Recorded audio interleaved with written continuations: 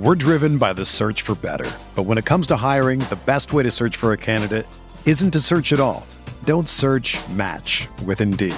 Indeed is your matching and hiring platform with over 350 million global monthly visitors, according to Indeed data, and a matching engine that helps you find quality candidates fast. Ditch the busy work. Use Indeed for scheduling, screening, and messaging so you can connect with candidates faster. Leveraging over 140 million qualifications and preferences every day, Indeed's matching engine is constantly learning from your preferences, so the more you use Indeed, the better it gets. Join more than 3.5 million businesses worldwide that use Indeed to hire great talent fast. And listeners of this show will get a $75 sponsored job credit to get your jobs more visibility at Indeed.com/Blue Wire. Just go to Indeed.com/Blue Wire right now and support our show by saying that you heard about Indeed on this podcast. That's Indeed.com/Blue Wire. Terms and conditions apply. Need to hire? You need Indeed. What's up, y'all? It's Drewski, and I've teamed up with Mountain Dew to produce a hilarious new basketball podcast called The Dew Zone with Drewski. Learn the backstories of your favorite ballers and celebrities like Jamal Murray. Did you have like a favorite team? Was it the Raptors at the time or no? Was the Raptors even started around that time? Come on, bro. I ain't that old, fam. You talking like I'm 50. Taylor Rooks, Asia Wilson, and many more. You won't want to miss this. Listen to The Dew Zone with Drewski on Apple Podcasts, Spotify, and wherever you listen to podcasts.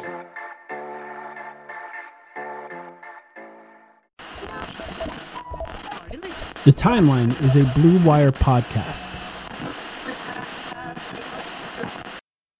All right, we wanted to start this podcast with a quick conversation on things that were happening in the world and where we stand on it. And it feels like this got almost a little more personal because just now on Twitter, I saw a video of a 75-year-old man get pushed over by the police. And it turns out that happened somewhere where Sam actually works covering the news, or close enough to you, Sam, that it is considered a local news story. So this has gotten even closer to home for us than it is before. Of course, it's as close as it can be for many, many people all over the world, and specifically in the United States. But Sam, you saw that video of that old man getting shoved over, and that's something you have to cover, right?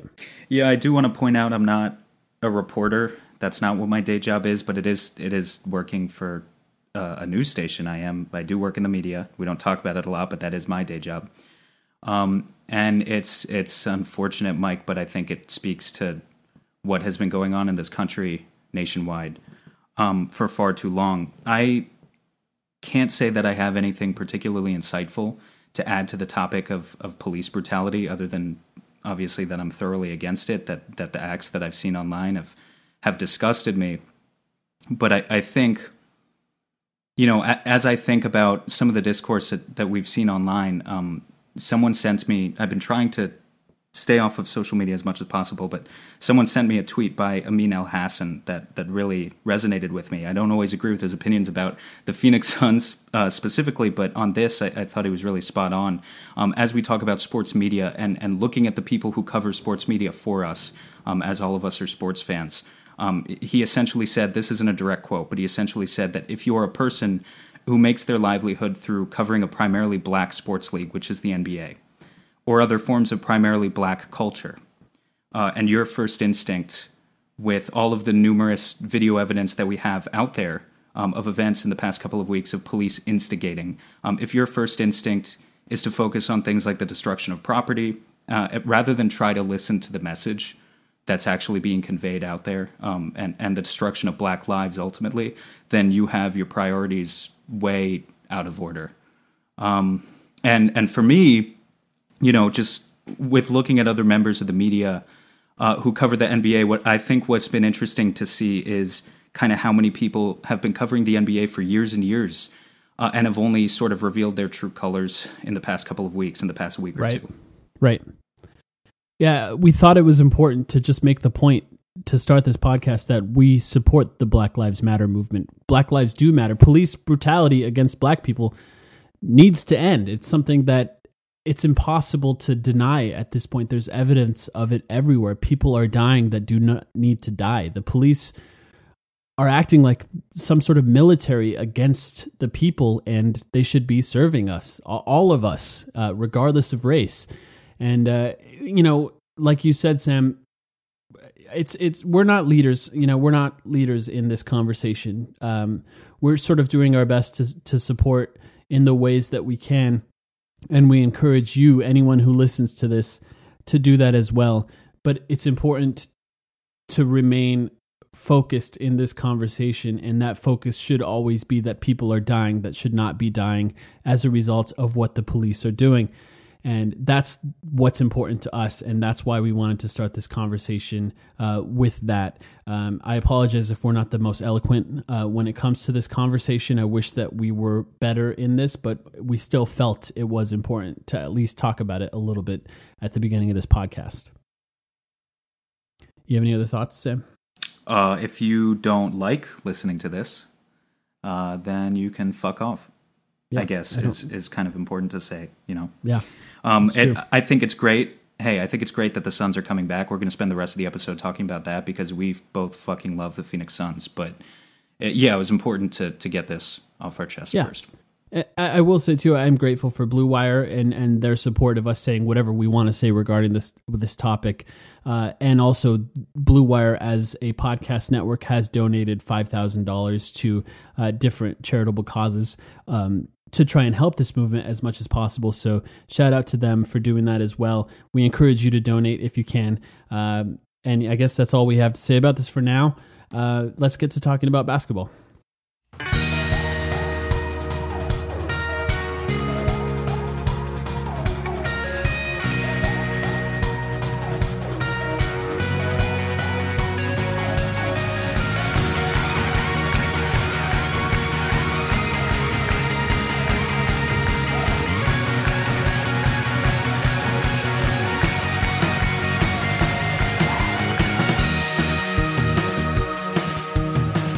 All right, welcome to The Timeline, a Phoenix Suns podcast. I appreciate everyone for listening. Obviously, we took a little bit of time off here to try and figure out what to talk about, but also because there was a lot of things going on in the world that it made it a little hard, a little difficult, I think, for me personally to want to record a podcast about sports.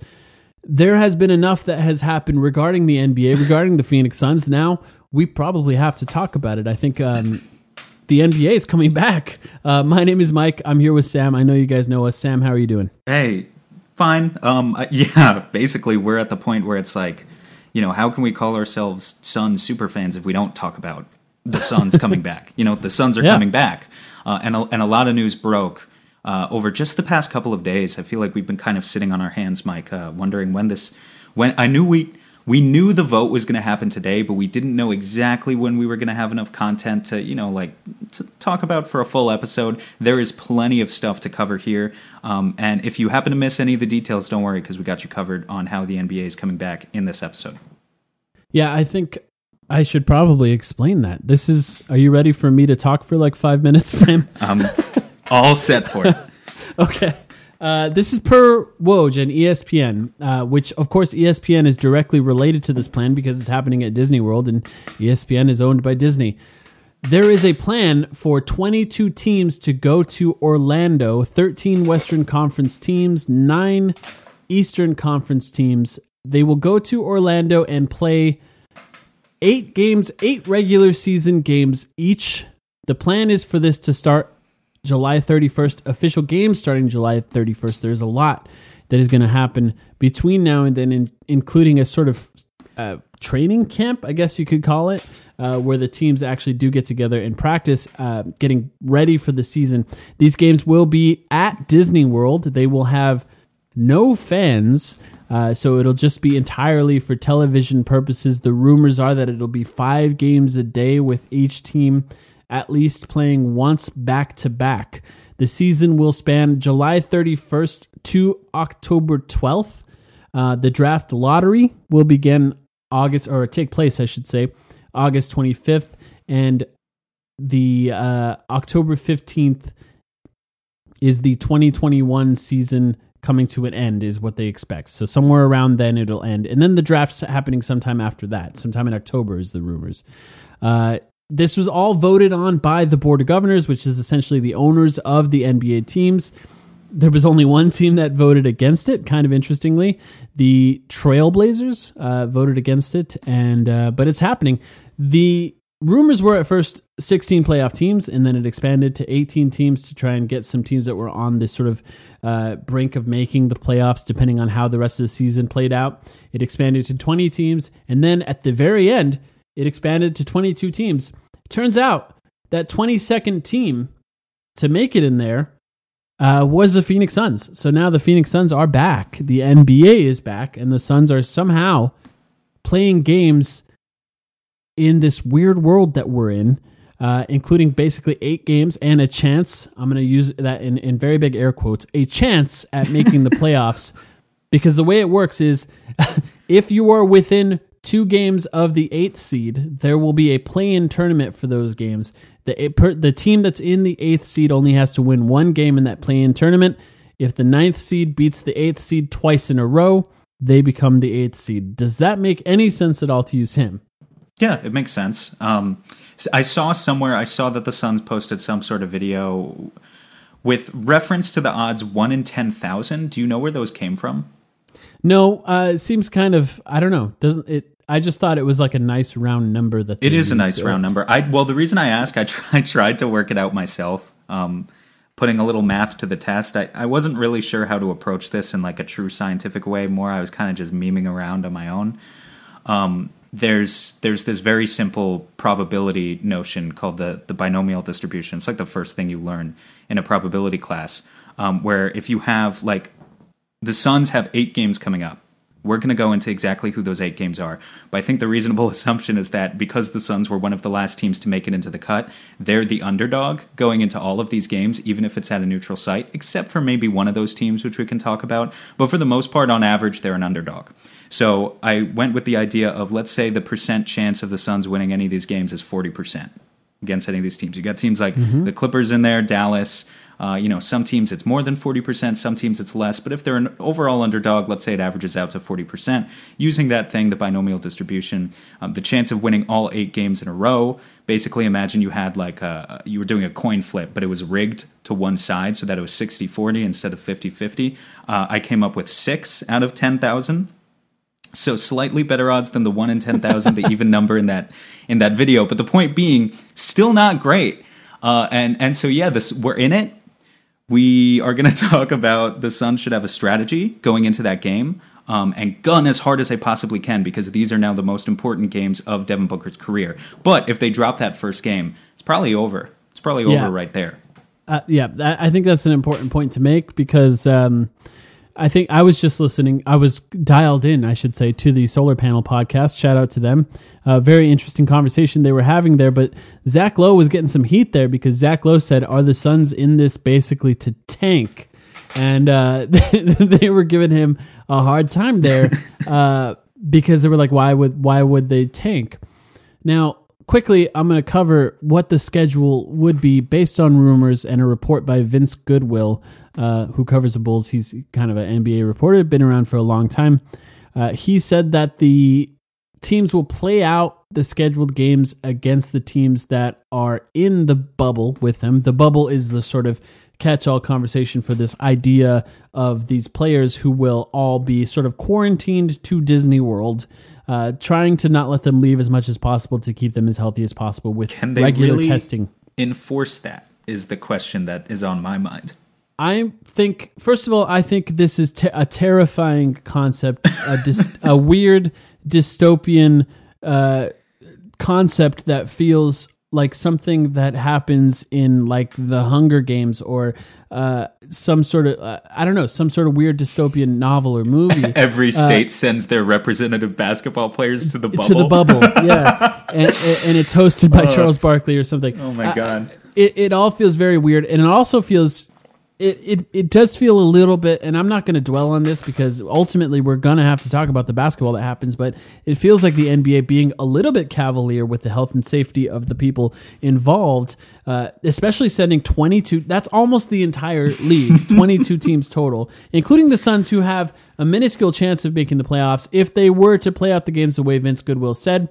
That would be Dallas, Clippers, Dallas, Pacers, Washington, Philadelphia, Miami, Oklahoma City. Yeah, so clearly the team that I was talking about that they can easily beat are the Clippers. No, just kidding. It's Washington. Washington is the standout team there. Washington's not very good. Doesn't mean they can necessarily beat them, but yeah, I don't know. I mean, they didn't get totally boned here or anything. It's not like you have to play Milwaukee or the Lakers. I mean, granted, the Clippers are a good team. But Dallas, Indiana, Philly, Miami, Oklahoma City, given that the entire pool is full of playoff teams, I guess those are fair playoff teams to draw out of a hat. Yeah. I mean, it's a complicated thing where it's going to be really hard. Let's say, what do you think the best case scenario for the Suns in these 8 games could possibly even be? 5-3? Well, no, the best case scenario is they go 8-0. They win 2 straight against the Grizzlies, whoever's in the 8th seed. They become a new form of the We Believe Warriors. They unite the entire world and end racism. Not to mention winning the 2020 chip. And Aaron Baines is MVP. That's the best case scenario.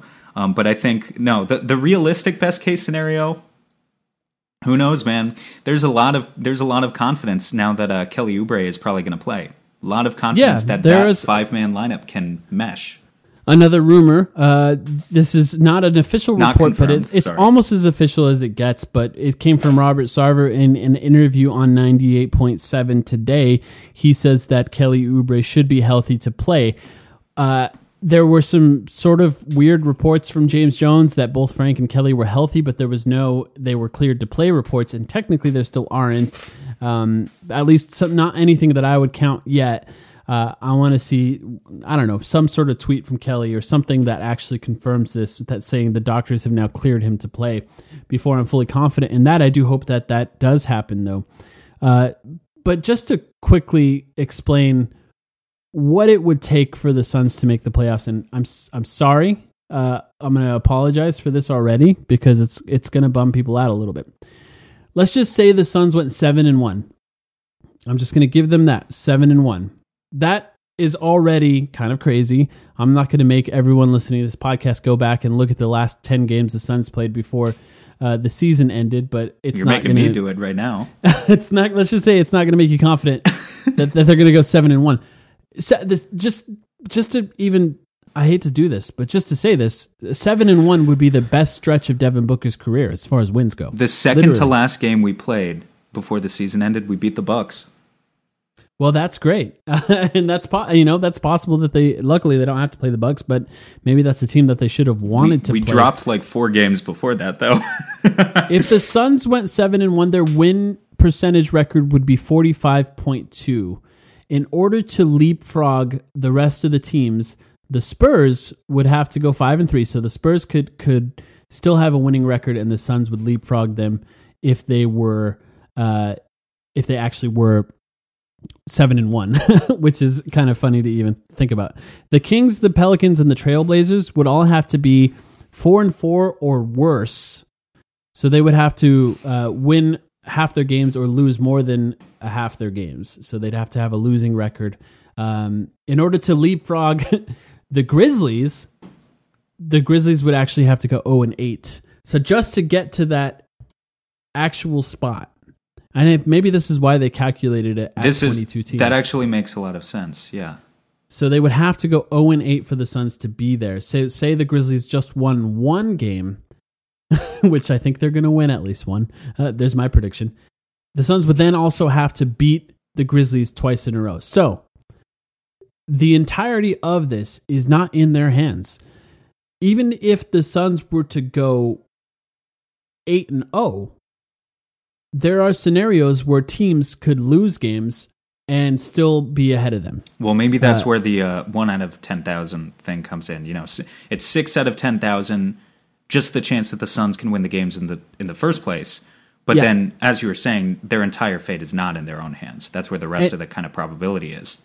And here's why somebody like Zach Lowe mentioned that are the Suns even just in this essentially to tank. The lottery odd positions are not locked in based on the end of the season. That means that the games that are played for the rest of this season, this bubble season, are actually going to affect the lottery odds going forward. So say the Suns lose their first game, and I'm not rooting for this, obviously, but say the Suns lose their first game against Dallas.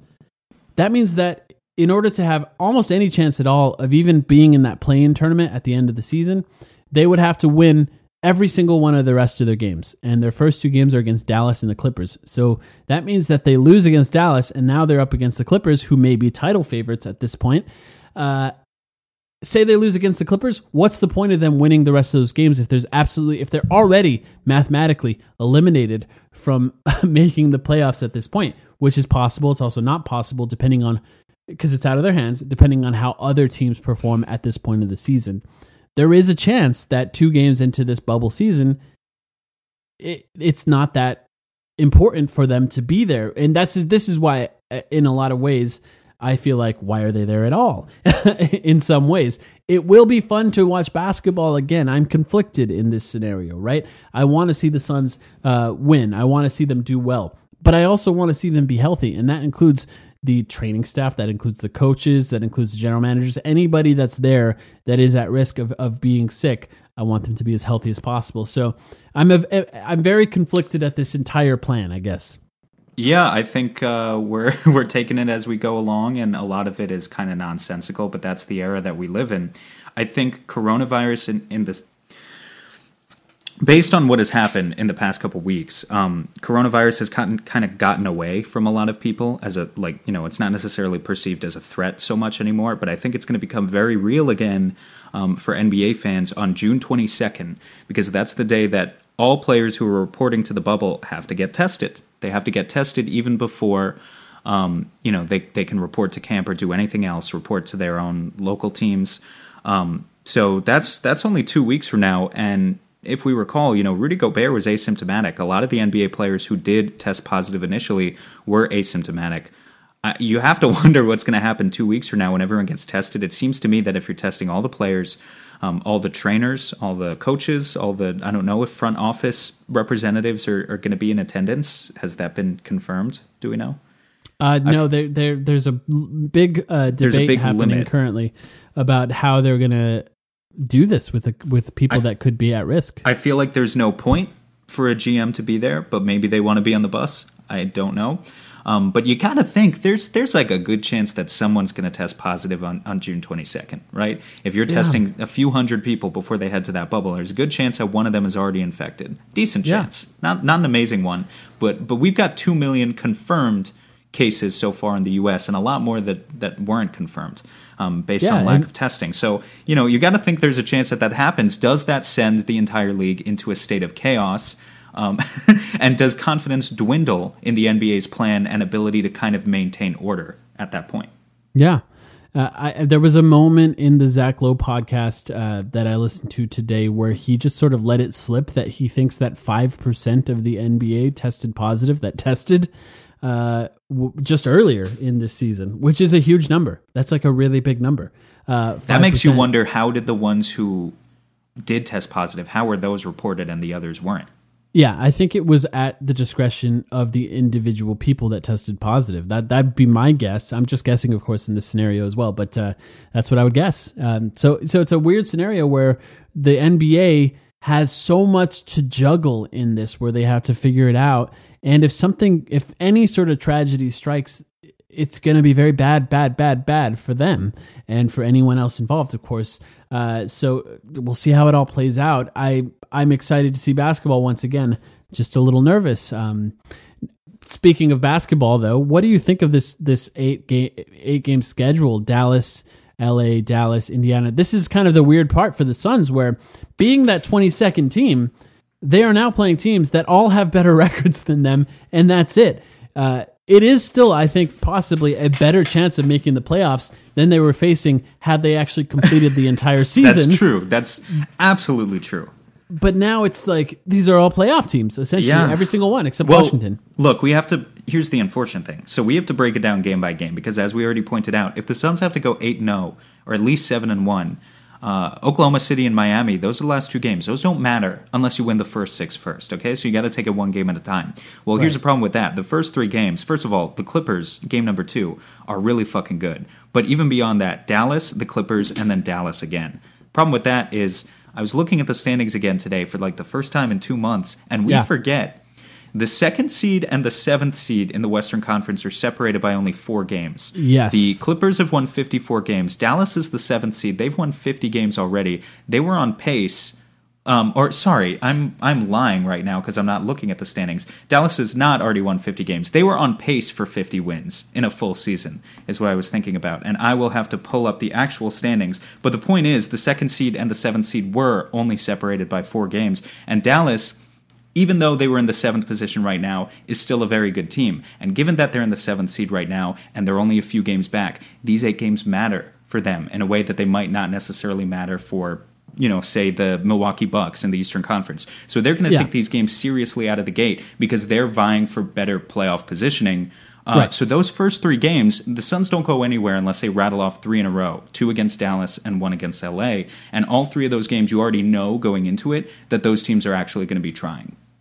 And the point differential, we like to talk about point differential and how that differs from the actual records. Dallas should be a lot better based on their point differential. I think they have the 3rd best in the Western Conference. So being the 7th seed, they could get a lot better. Now, home court advantage no longer exists. Just to correct myself, Clippers had 44 wins. Dallas had 40. I said 54 and 50. That's right. Where that was.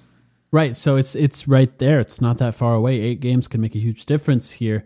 And like I said, home court advantage no longer exists, at least as we know it. There's some rumors that the NBA is mulling over some ideas of how to give some sort of advantage to the higher seeds, but I doubt that that's going to happen. Those all seem like really bad ideas. But there could be some sort of jockeying for position. There could be teams that are trying to play other teams in the first round to try and make it a little bit easier of a schedule going forward. Like maybe the Mavericks would rather play OKC than they play the Clippers. I don't know. Something like that could happen where they're trying to win games to specifically change who they're playing in the playoffs. It's a weird thing where we don't know exactly what it's going to look like, how hard the players are going to be trying. We don't even know if the coaches are going to be sitting on the benches yet. There's still a lot to figure out going forward. But I it's a tough schedule for the Phoenix Suns going forward. It's still going to be really interesting, especially with Kelly Oubre being back. How healthy will he be? Will he be able to start right away? Frank Kaminsky being back. This will be, weirdly, I believe, only the 2nd time, outside of the first game, which technically Ty Jerome was not healthy for, and maybe even not Cam Johnson as well. No, I think he hurt himself after that. I think it'll only be the 2nd or 3rd time that everyone will be fully healthy and available, assuming those 2 guys are actually available to play. So it'll be nice to see them against teams like that where they're actually at full strength again. We'll see if they're all actually in shape. Who do you think, out of all the players, who do you think is the most likely to show up out of shape on the Suns? Are people going to be mad at me if I say DeAndre Ayton? I thought the same thing, and I actually have no idea why I thought him, because he's always been in good shape. Like he has struggled with conditioning. I think there's something about big men who get to the NBA as rookies that happens a lot, where they struggle with conditioning. But that was my first thought as well, for some reason. All right, let's take a quick break, and when we come back, we have a lot more to talk about, including some new practice facility stuff. So that should be fun. We'll be right back. There's no shortage of action going on at our exclusive partner, BetOnline. NASCAR is back, and BetOnline has hundreds of other games, events, and sports to get in on. You can still bet on simulated NFL, NBA, and UFC events 24/7, or you can participate in a $10,000 Madden Bracket Challenge, a March Madness-style NFL simulation tournament you can enter for free. And live right now on BetOnline's YouTube channel, you'll find an exclusive interview with ex-Chicago Bulls Ron Harper, Horace Grant, Bill Cartwright, and Craig Hodges to discuss the Michael Jordan documentary on what they're calling the Final Dance. Visit betonline.ag and use promo code BLUEWIRE to receive your new welcome bonus and check out all the action. BetOnline, your online wagering solution. All right, we're back. I do want to mention real quick, something very cool happened before we took our little break before this podcast here that I wanted to give a shout out to, a company called Wild Tonic. Wild Tonic is a kombucha company that is local in Arizona. They actually are from Cottonwood, Arizona. It turns out that somebody high up in the Wild Tonic Company is a fan of the Phoenix Suns and somehow a fan of our podcast, Sam. And what they did, very nice to us, is sent us a bunch of kombucha to try. And it's very different from regular kombucha. And I actually have saved this. I have not yet tried this kombucha yet. I've kept it in my fridge. I wanted to try it right now. You've already tried it, right? Yeah, I had they sent us a whole sampler. Thank you so much to Wild Tonic. But they sent us a whole sample pack. I tried their mango ginger flavor, and it was really good. That's what I have right now. I have a can of that. Apparently it comes in cans now. This is new too, so I'm going to open it right now. I think what I liked about it was that it's made with... I think what I liked about it was that it was made with honey. Yeah, it's definitely different. Yeah, definitely different. They told us they're sugars. They're very nice to us, and they actually reached out to us, and they treated us very well. But they also told us that they're looking to try and get athletes to try and drink this because it's way better for you than Gatorade. So I'm going to try it right now. Yeah, see, personally, as a non-athlete, what sold me when they reached out to us was that's good. was that they're making a hard version. I'm not usually much for a healthy drink type of person, but I will take all the alcohol I can get. So shout out again to Wild Tonic.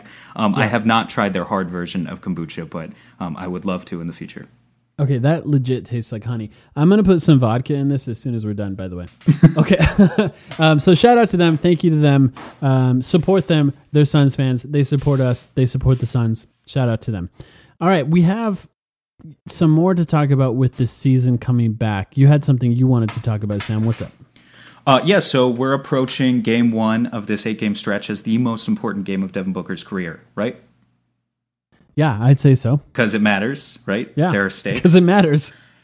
Yeah, so here's my thing. You mentioned Frank Kaminsky earlier. Cool. That's cool, I guess. But we need to talk about what is the actual rotation for the Suns going into this game.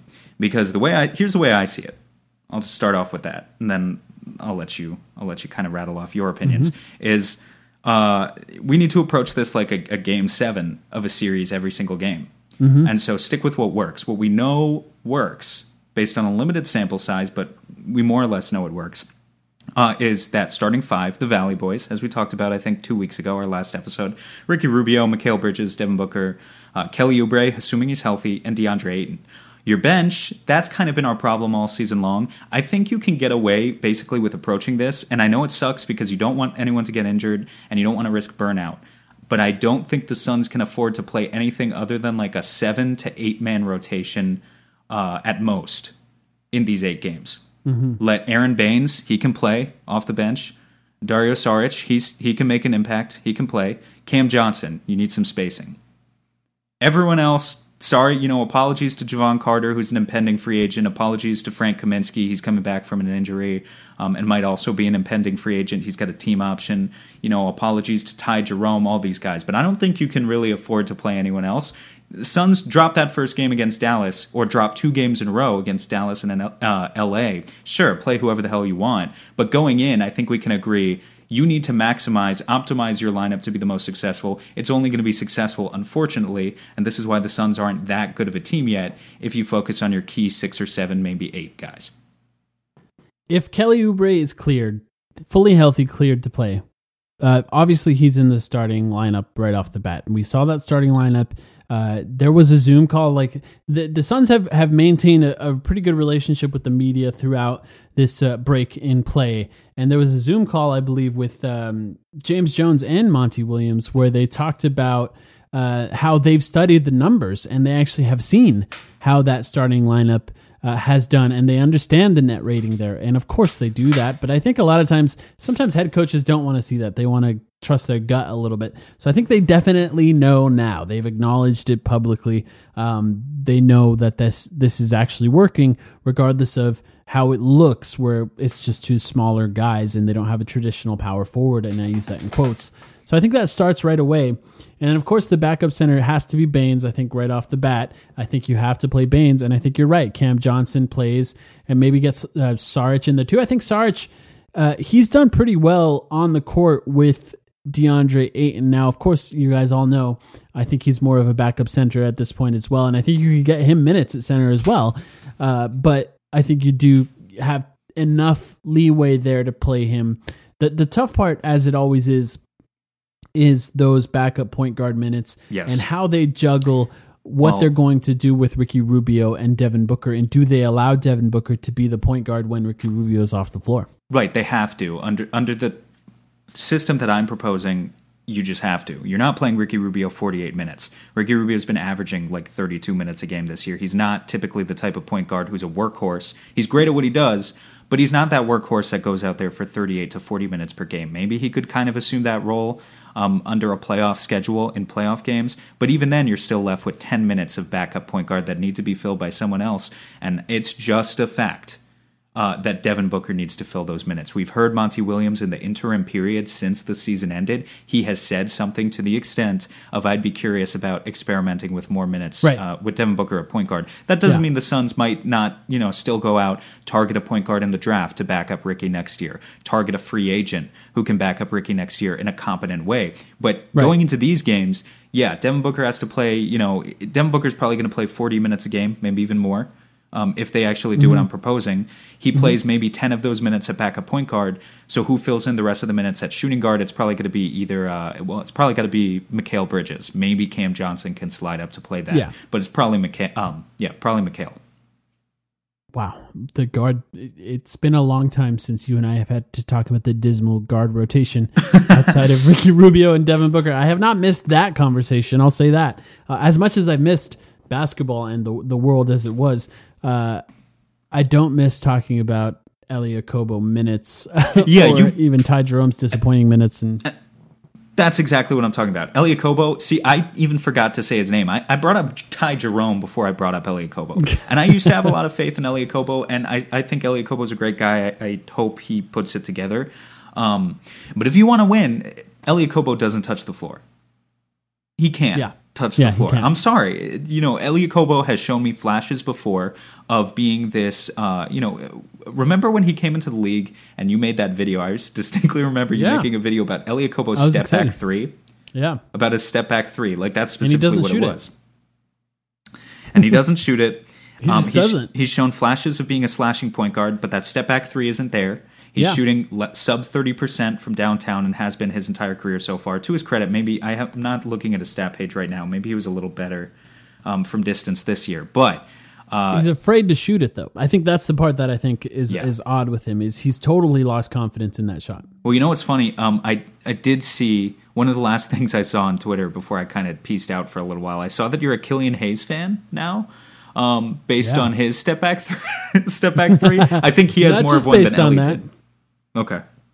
Well, I think that with Killian, I think it falls more into the sort of evolving position I've taken on drafts where the players that are the better defenders coming out of the draft seem to be the players that are consistently get better earlier in their careers for whatever reason. This is sort of a belief that I'm working on in my mind. And it just seems like guys like that, like someone like Mikal Bridges, or we talked about Vassell as an example, those guys just seem to work really hard and get better. And if they have sort of offensive capabilities the way Killian does, his passing is great. He's actually a lot like Ricky Rubio. I think something we've talked about before. I just feel like he'll get better. He doesn't have like broken mechanics as far as shooting. I like feel him like, too. Yeah, I like him too. To be fair, they're saying the same things about Denny out of Maccabi Tel Aviv, that he's a really hard worker. I hate him as a prospect. Yeah, but the stats are a lot better for Killian. No, the stats are far and away better for Killian. Yeah. Anyway, we were talking about Elie. We were talking about a different international player, in this case, Elie Okobo. I've got nothing against international players, but Elie cannot touch the floor, bottom line, if you want to win these games. Yeah, I think, I agree with that. And I think this is why I really hope the Suns win some games like to start off. And I think that they might. I think that, well, first of all, they've beaten the Clippers before, but that could be a completely different team. But also DeAndre Ayton turns into like a monster against Dallas because he sort of understands that pressure of being the number one pick and the comparisons to Luka Doncic. So I think there's a good chance they can win against Dallas, even both of those games, just because of what he can do against those teams. But also, I think what you're talking about is what makes this fascinating. It being the most important games in Devin Booker's career, we get to see him with that level of focus and with that kind of understanding. We get to see the rotation shortened up enough. Hopefully, we don't know what Monty's going to do. Hopefully, we get to see that rotation shortened up enough, assuming, by the way, that they're all healthy and Kelly Oubre can play his regular minutes right off the bat, which is not really something that we can make an assumption for right away here. But say that they are, everything sort of works out in the favor of Suns fans. We can kind of see what they'll look like, assuming they actually make the playoffs next season, for example. That would be a fascinating thing to see. And I don't want this to fall apart quickly. So at the very least, some wins right off the bat, and then we can see where they take it from there. As the odds are sort of stacked against them, at least we get to see something to start off here.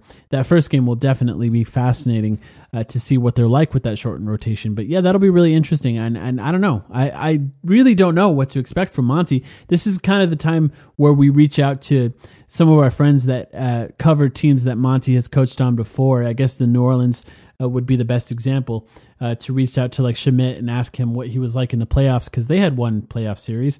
I don't think Schmidt. I love Schmidt, and I think he gives great analysis. I don't think Schmidt would have great things to say about Monty's time coaching in the playoffs. Well, he surprisingly was nicer than I thought when we had him on the podcast, and I think he knew his audience. But here's the thing, though, is that I think that was useful. That analysis was certainly useful, but we're at the point now where we could admit Monty Williams is so different.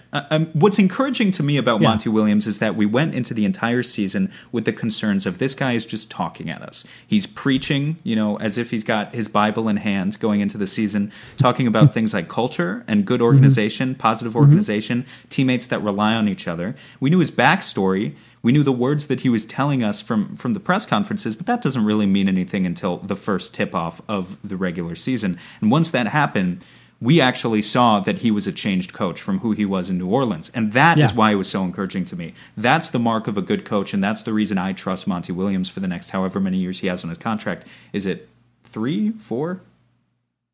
Did he get a 5-year deal? He got a 5-year deal, I think he got a 5-year deal. 4 more years. Now, hopefully he's actually here for all 4 of those years, because he was one guy in New Orleans. I'm not talking about who he is personally off the court. I'm sure he's a similar person off the court. Right. But I'm talking purely X's and O's, strategy-based, strategically. He was one person in New Orleans. He learned. He brought a different strategy to Phoenix. He wanted to set the goal of leading the league in assists. The Suns led the league in assists, and they led the league in assists with not the best personnel out there of any NBA team, and they did so averaging fewer turnovers per game than they did a year ago under Igor Kokoshkov. Obviously, some of the personnel changes, bringing in a guy like Ricky Rubio helps a lot with stuff like that. You can't deny that. But overall, you also can't deny that the strategy changed, and that's all credit to Monty Williams. Actually being a good coach and being able to recognize when his players just fit a better system than what he used to peddle. Right. And I agree with that. But I think there were times in the middle of the season where he maybe wasn't being as innovative as we had hoped. Never forget the 2 centers starting, and as I've talked about frequently, the way that the 3-point shots have dipped in the middle of the season. The 3-point shot thing bothers me. I do have a bit of a tendency to think like the 2 center thing.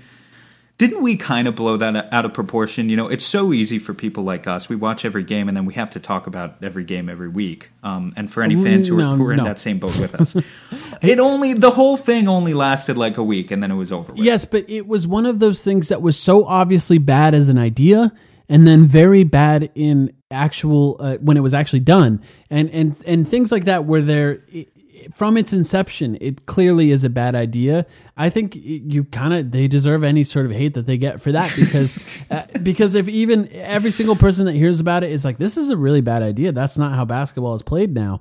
And it turns out that the exact opposite is what ended up working. I think something that we had been peddling since the beginning of the season of just starting Kelly and McHale and just going with the exact opposite. And I think the one leeway I'll give him is the number 1 pick wanted to do it. Like, that's something that DeAndre Ayton wanted.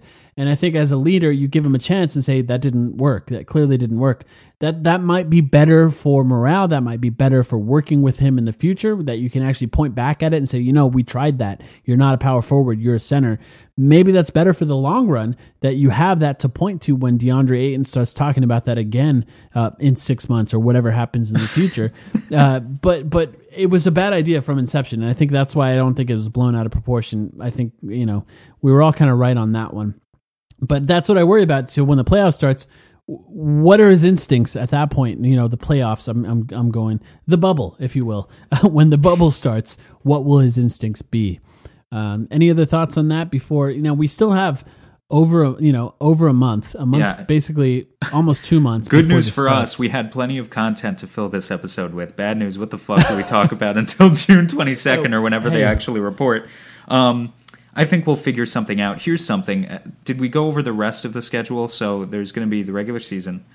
But then just the set dates. Currently, it looks like the lottery is going to be August 25th. So that will be in the middle of the playoffs as it normally is. Yeah. The NBA draft, October 15th. This is what's really interesting to me. So that the tentative date for Game 7 of the NBA Finals would be October 12th.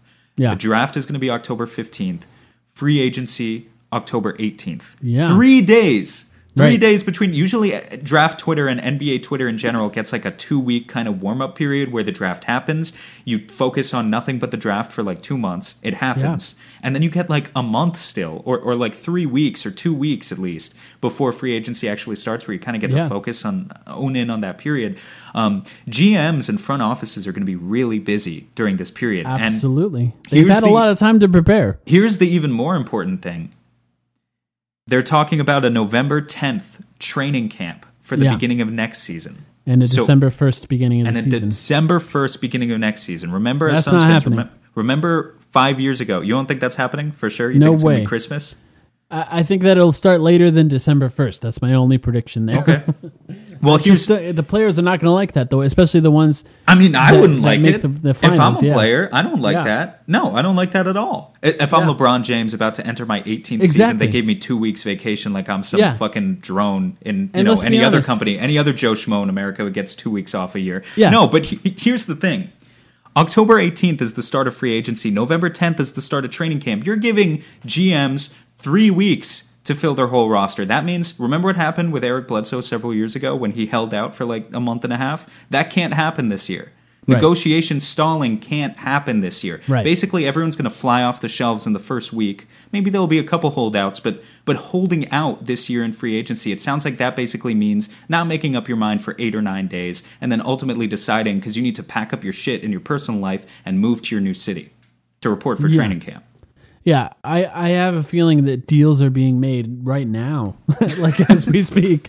They're not going to wait here. And as much as they're trying to crack down on tampering, this is a very odd offseason. If Christian you call Wood it that. Wants to win, man. That was an interesting tweet. He just tweeted, "I want to win." I don't know what that was. Is he already trying to put pressure on the Detroit Pistons? It's kind of an interesting thing. I don't know. It's very, very, very interesting. Trying to put pressure on the Suns to win 8 in a row to prove that they can win. They certainly would win with Christian Wood. Yeah, they could. Maybe really not good. A title, but they'd win more.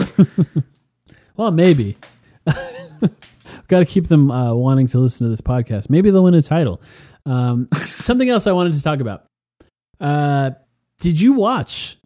There was a 20-minute video. Okay, so I almost didn't want to cover this out of spite, but because we are the practice facility podcast of the Suns podcast realm, we have to cover it. Here's my thing about this. Let's just say what it is. Okay, I always jump into not even saying what it is. So you Suns, go ahead and talk about what it is. I don't think that when I watched this video, it was like a few days after it was posted, and there was like a couple hundred videos on it, or views on it, I should say. And this was the Phoenix Suns released a video of Robert Sarver with a cell phone, just sort of walking around the practice facility as it's being constructed and explaining what everything is. And I'll be honest, I actually really enjoyed it, but go ahead and give your opinion here. It's too fucking easy. Too fucking easy. It was so shocking to me that I saw this video. And y'all have been bitching about Robert Sarver for years. Like it's been a constant decade of complaining about the man's incompetence. He shows up with a cell phone once. He probably has someone on the side, some techie, to teach him how to press the record button. He walks around for 15 minutes. He talks about it. He posts the video. I'm looking at the comments on the YouTube section that are all like, wow, I'm actually really glad Robert Sarver did this. I like Robert Sarver now. Like, what the fuck is that? Come on, guys. You're that easily swayed? Like, I'll pull up the video right now. I'll read you some of the comments. All I'm saying is Sarver's not getting away with it. I'm not that easily swayed by this. However, you know, I do think it was a good idea for him to do it. I think it was a very good idea for him to post this for the fans. I think it was a good idea to make the video. I think that he specifically made the video himself so that he could get those types of comments, though. I think that was a strategic plan here. But I just for the record, just put it on the record before we actually get into the details of this video. The top comment on the YouTube section is, I thought this was actually a pretty cool thing of Sarver to do. What is the name of the? Is it like Saubert Rarver? the name of the person? Yeah, Gary Sarver. It is Joey Joseph. What is Robert Sarver's son's name? Okay, we'll skip that. I don't want to. We should skip that. We should skip that. Here's what I'll say. He bought the team in what, 2003? 2004. It took 16 years to get a practice facility, and it's still not done. And they were in the oldest arena that anyone plays in the NBA. So let's not fall all over ourselves to praise him for this. They needed a practice. How long has Jared Dudley saying the Suns need a new practice facility? 10 years? Yeah, literally 10 years. Literally 10 years. Now, I will give Sarver credit for he's going around in this tour. He's talking about, you can tell he's a money man. You can tell he's a man who thinks with his bottom line. He is a man of high-class America, and you can tell that because he walks around and he says, these pillars are from Germany. They're very expensive. Like, you know, that's how he thinks. He thinks about people brought him things to sign off on, and he thinks in terms of the price. But he's right. Price correlates with, you know, the end result. It's not everything. It totally matters in this scenario. Totally and here's matters. What I want to say. This is a great practice facility.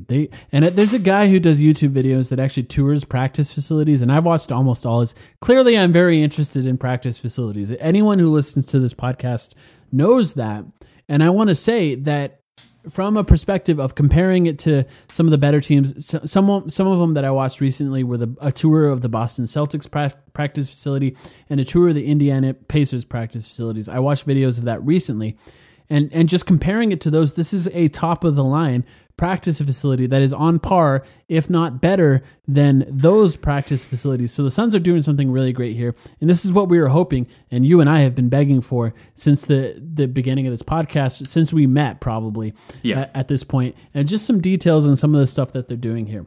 Well, it should be done relatively soon, by the way. It looks like it's almost done. Yeah, it does, and that's exciting. And here's why it matters, because I thought actually what Sarver said in the video that was really cool. He was like, the idea here that he had to buy into is that your Sarver impression? No. Can you do one? I don't have a Bob Sarver impression. Okay. What he was saying, though, is that, now I lost my train of thought. What's important about building a new practice facility? my God, what's important? All right, you want to keep, here's what it is. You want to keep the guys there. You know, you don't want them going out on the town necessarily. Like, this is a James Jones thing. Even for basic things. There's a barber. There's going to be a barber in that practice facility. There's going to be a barber shop. They have a gaming room with Xbox and PlayStation so that they can game there that they don't have to go home. He wants them to game there. He wants them to play on the golf simulator there. Yeah. There's a barber there. Obviously, there's the chefs there. I mean, that just makes sense. There's the pool table, the standard like pool table, poker table, ping pong. I think that's all standard. But like the point is, you want them to spend as much time as possible there, even in their downtime. More time they spend together, more they mesh on and off the court.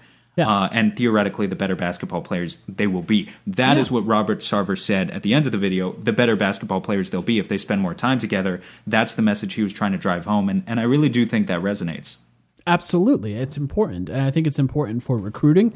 I think it's important for the players to actually improve and spend time there. Like James Jones says, he wants them to be able to sleep there if they want to sleep there, which is something Leandro Barbosa did when he first joined the Suns on the floor of the locker room because they did not have a proper training facility. 2 full courts. They right now have 1 court underneath the court in Talking Stick Resort Arena, which apparently has all been torn down now. They will have 2 full courts, which he included a tease saying that the Suns will have an alternate court, so they'll have 2 floors next season for the arena, which could be interesting. Finally, they're doing something interesting for the fans that has no purpose other than being cool. It just costs money for him, and it's great that they're doing that. A big part of the Kevin Pelton piece, the famous piece about the goat shitting on the floor of Ryan McDonough's office, was that the basketball operations and the general management were on 2 separate floors of the actual facilities that the Suns use currently. And they said that in his talking to previous people who worked at the Suns, there felt like a separation because there was a physical separation of those 2 offices. Now, looking out onto the 2 courts are the office for Monty Williams directly next to the office for James Jones. Those 2 actual departments, if you will, for the Phoenix Suns are now all housed together in one room. This is very important, and I know that sometimes it's hard to understand symbolically why things matter in businesses, but I think this is a great example of an actual symbol of everyone being on the same page, literally being on the same floor, and how that will matter going forward for this team. Making sure everyone's on the same page, that has been a huge problem with the Suns in the past.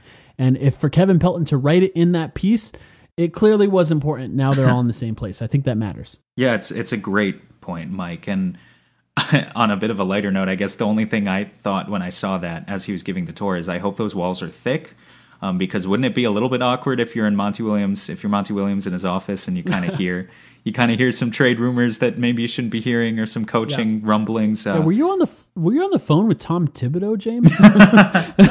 Why were you calling Tom? I just think it's great. I think that they're doing it right, which I think there's not a lot of opportunities for us to say that they're doing things right. There hasn't been in the last 10 years or so with the Phoenix Suns. So in this case, they're doing it right. And I want to say even down to like design features, because it's on. I know that not everyone that listens to this podcast is in Arizona. In fact, it's over half the people that listen to this podcast. And I think a lot of people that live other places have at least been here. Everyone but you, Sam. Facts. Not for a while. Yeah. It's in Scottsdale, well, sort of Phoenix, Arcadia, where you can see Camelback from the building. And what they've done is they've lined all of the walls that face Camelback with windows, and they've allowed the ability of those walls and windows to open so that the entirety of the practice facility now has a sort of indoor-outdoor feel, which is to say that it allows them to sell the weather and how beautiful Phoenix is during the season, as far as weather goes, to players when they're visiting. Now there is a feel where they're taking advantage of the elements. They're actually trying to use the building to showcase what makes living in Arizona good in the time of year that the players would live here, because it's not in the summer, although who knows, with the season starting December 1st, who knows what the season will be now. But during that time of year, when players do visit, I think they did a really smart thing with actually taking advantage of something as small as that is. I think that what makes it good is that they're taking the small details and doing them right. So, shout out to Robert, shout out to Bobby Sarver for actually inviting us to his YouTube channel. What would have been funny is at the end of the video, Robert Sarver was like, "Hey, don't forget to like and subscribe. Here's my Patreon. Smash that like button. Don't forget to hit that bell. Get notified when good old Bobby Sarv puts up new YouTube videos." I hope he keeps posting. Get to see it. Yeah, I actually really liked it. I did enjoy it.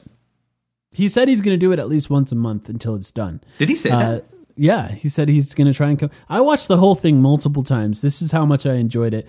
First time, laughing a lot. Second time, trying to focus on the details, including the chef station. Now I have a theory. Uh-huh.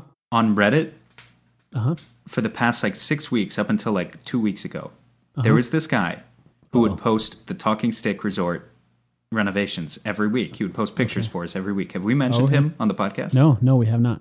Well, you know who I'm talking about, right? Yeah, I think so. And he got a lot of karma doing it. I mean, people really liked this. They came together. They just enjoyed seeing the pictures. It was something nice to look at while at this time everyone was quarantined in their rooms. That guy got fired by the Suns organization for posting those pictures. He did not have the authorization to do so. I wonder if that went all the way up to Robert Sarver. Robert Sarver fired that man himself, but then wanted to take the idea of, hey, there's a lot of... Wait. Did that guy really get fired? Is that true? He said that, well, it's Reddit. It's unconfirmed. But he deleted the post, and then he said in the post, hey, guys, this is like an edit. You know, the reason I deleted the post, I had to delete my account. Or I had to delete the post because I got fired. Then I think he deleted his account. Something like that. Oh, my God. Some sort of order. Yeah, I feel like a lot of people don't know that.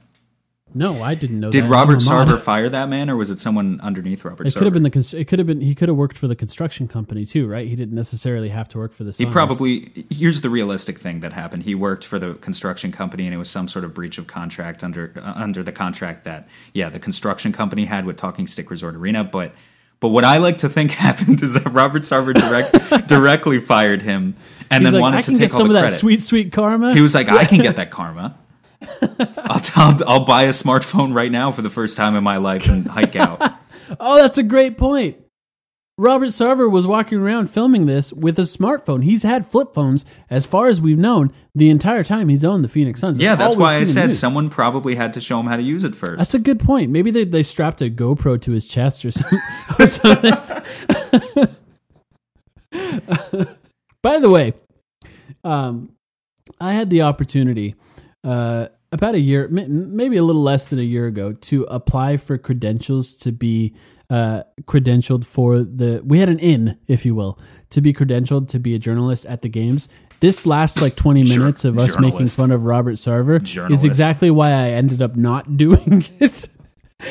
Because I have a feeling that if I were at the games, he would have found out. He would have found out about this conversation.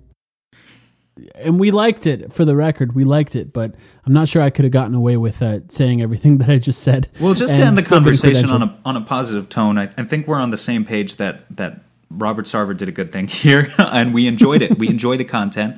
We're just poking fun at him. Yes, looking forward to ultimately, we're looking forward to the practice facility. We're very excited, and also that was a hilarious video, and I'm glad they did it. And ultimately, I'm glad they did it the way they did it. I think it created interesting content for what it was. Just gave us 20 minutes of stuff to talk about. I think we talked about the practice facility more in today's episode than we did about the Suns coming back.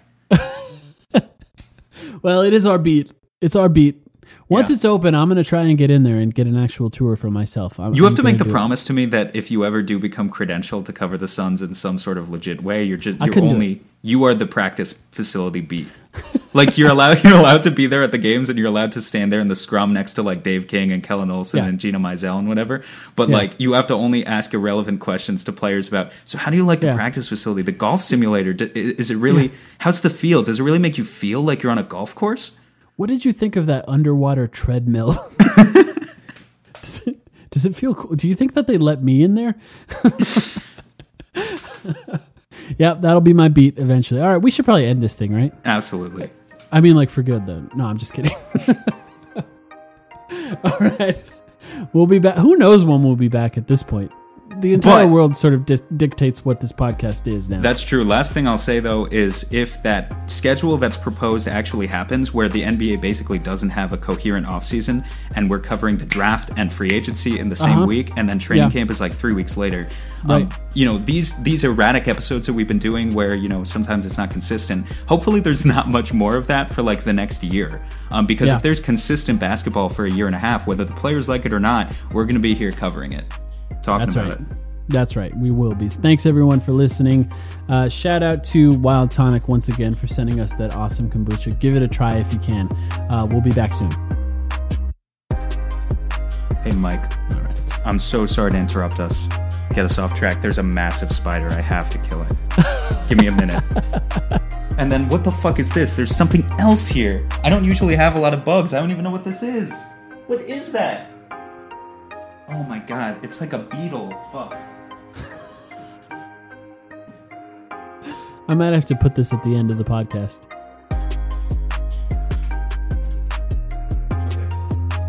Ah! One down, one to go. Eight to go, Phoenix. Ah! Alright, I got them both.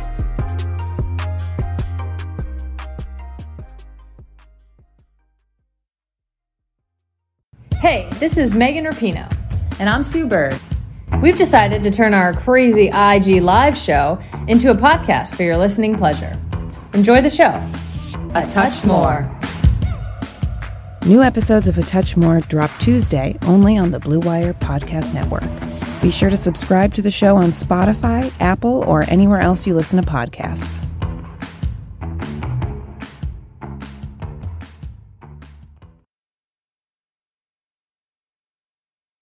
Sugar Ray Leonard, Roberto Duran, Marvelous Marvin Hagler, and Thomas Hearns. Legends, whose four-way rivalry defined one of the greatest eras in boxing history. Relive their decade of dominance in the new Showtime sports documentary, The Kings, a 4-part series premiering Sunday, June 6th, only on Showtime. When you need mealtime inspiration, it's worth shopping Kroger, where you'll find over 30,000 mouth-watering choices that excite your inner foodie. And no matter what tasty choice you make, you'll enjoy our everyday low prices, plus extra ways to save, like digital coupons worth over $600 each week. You can also save up to $1 off per gallon at the pump with fuel points. More savings and more inspiring flavors make shopping Kroger worth it every time. Kroger, fresh for everyone. Fuel restrictions apply.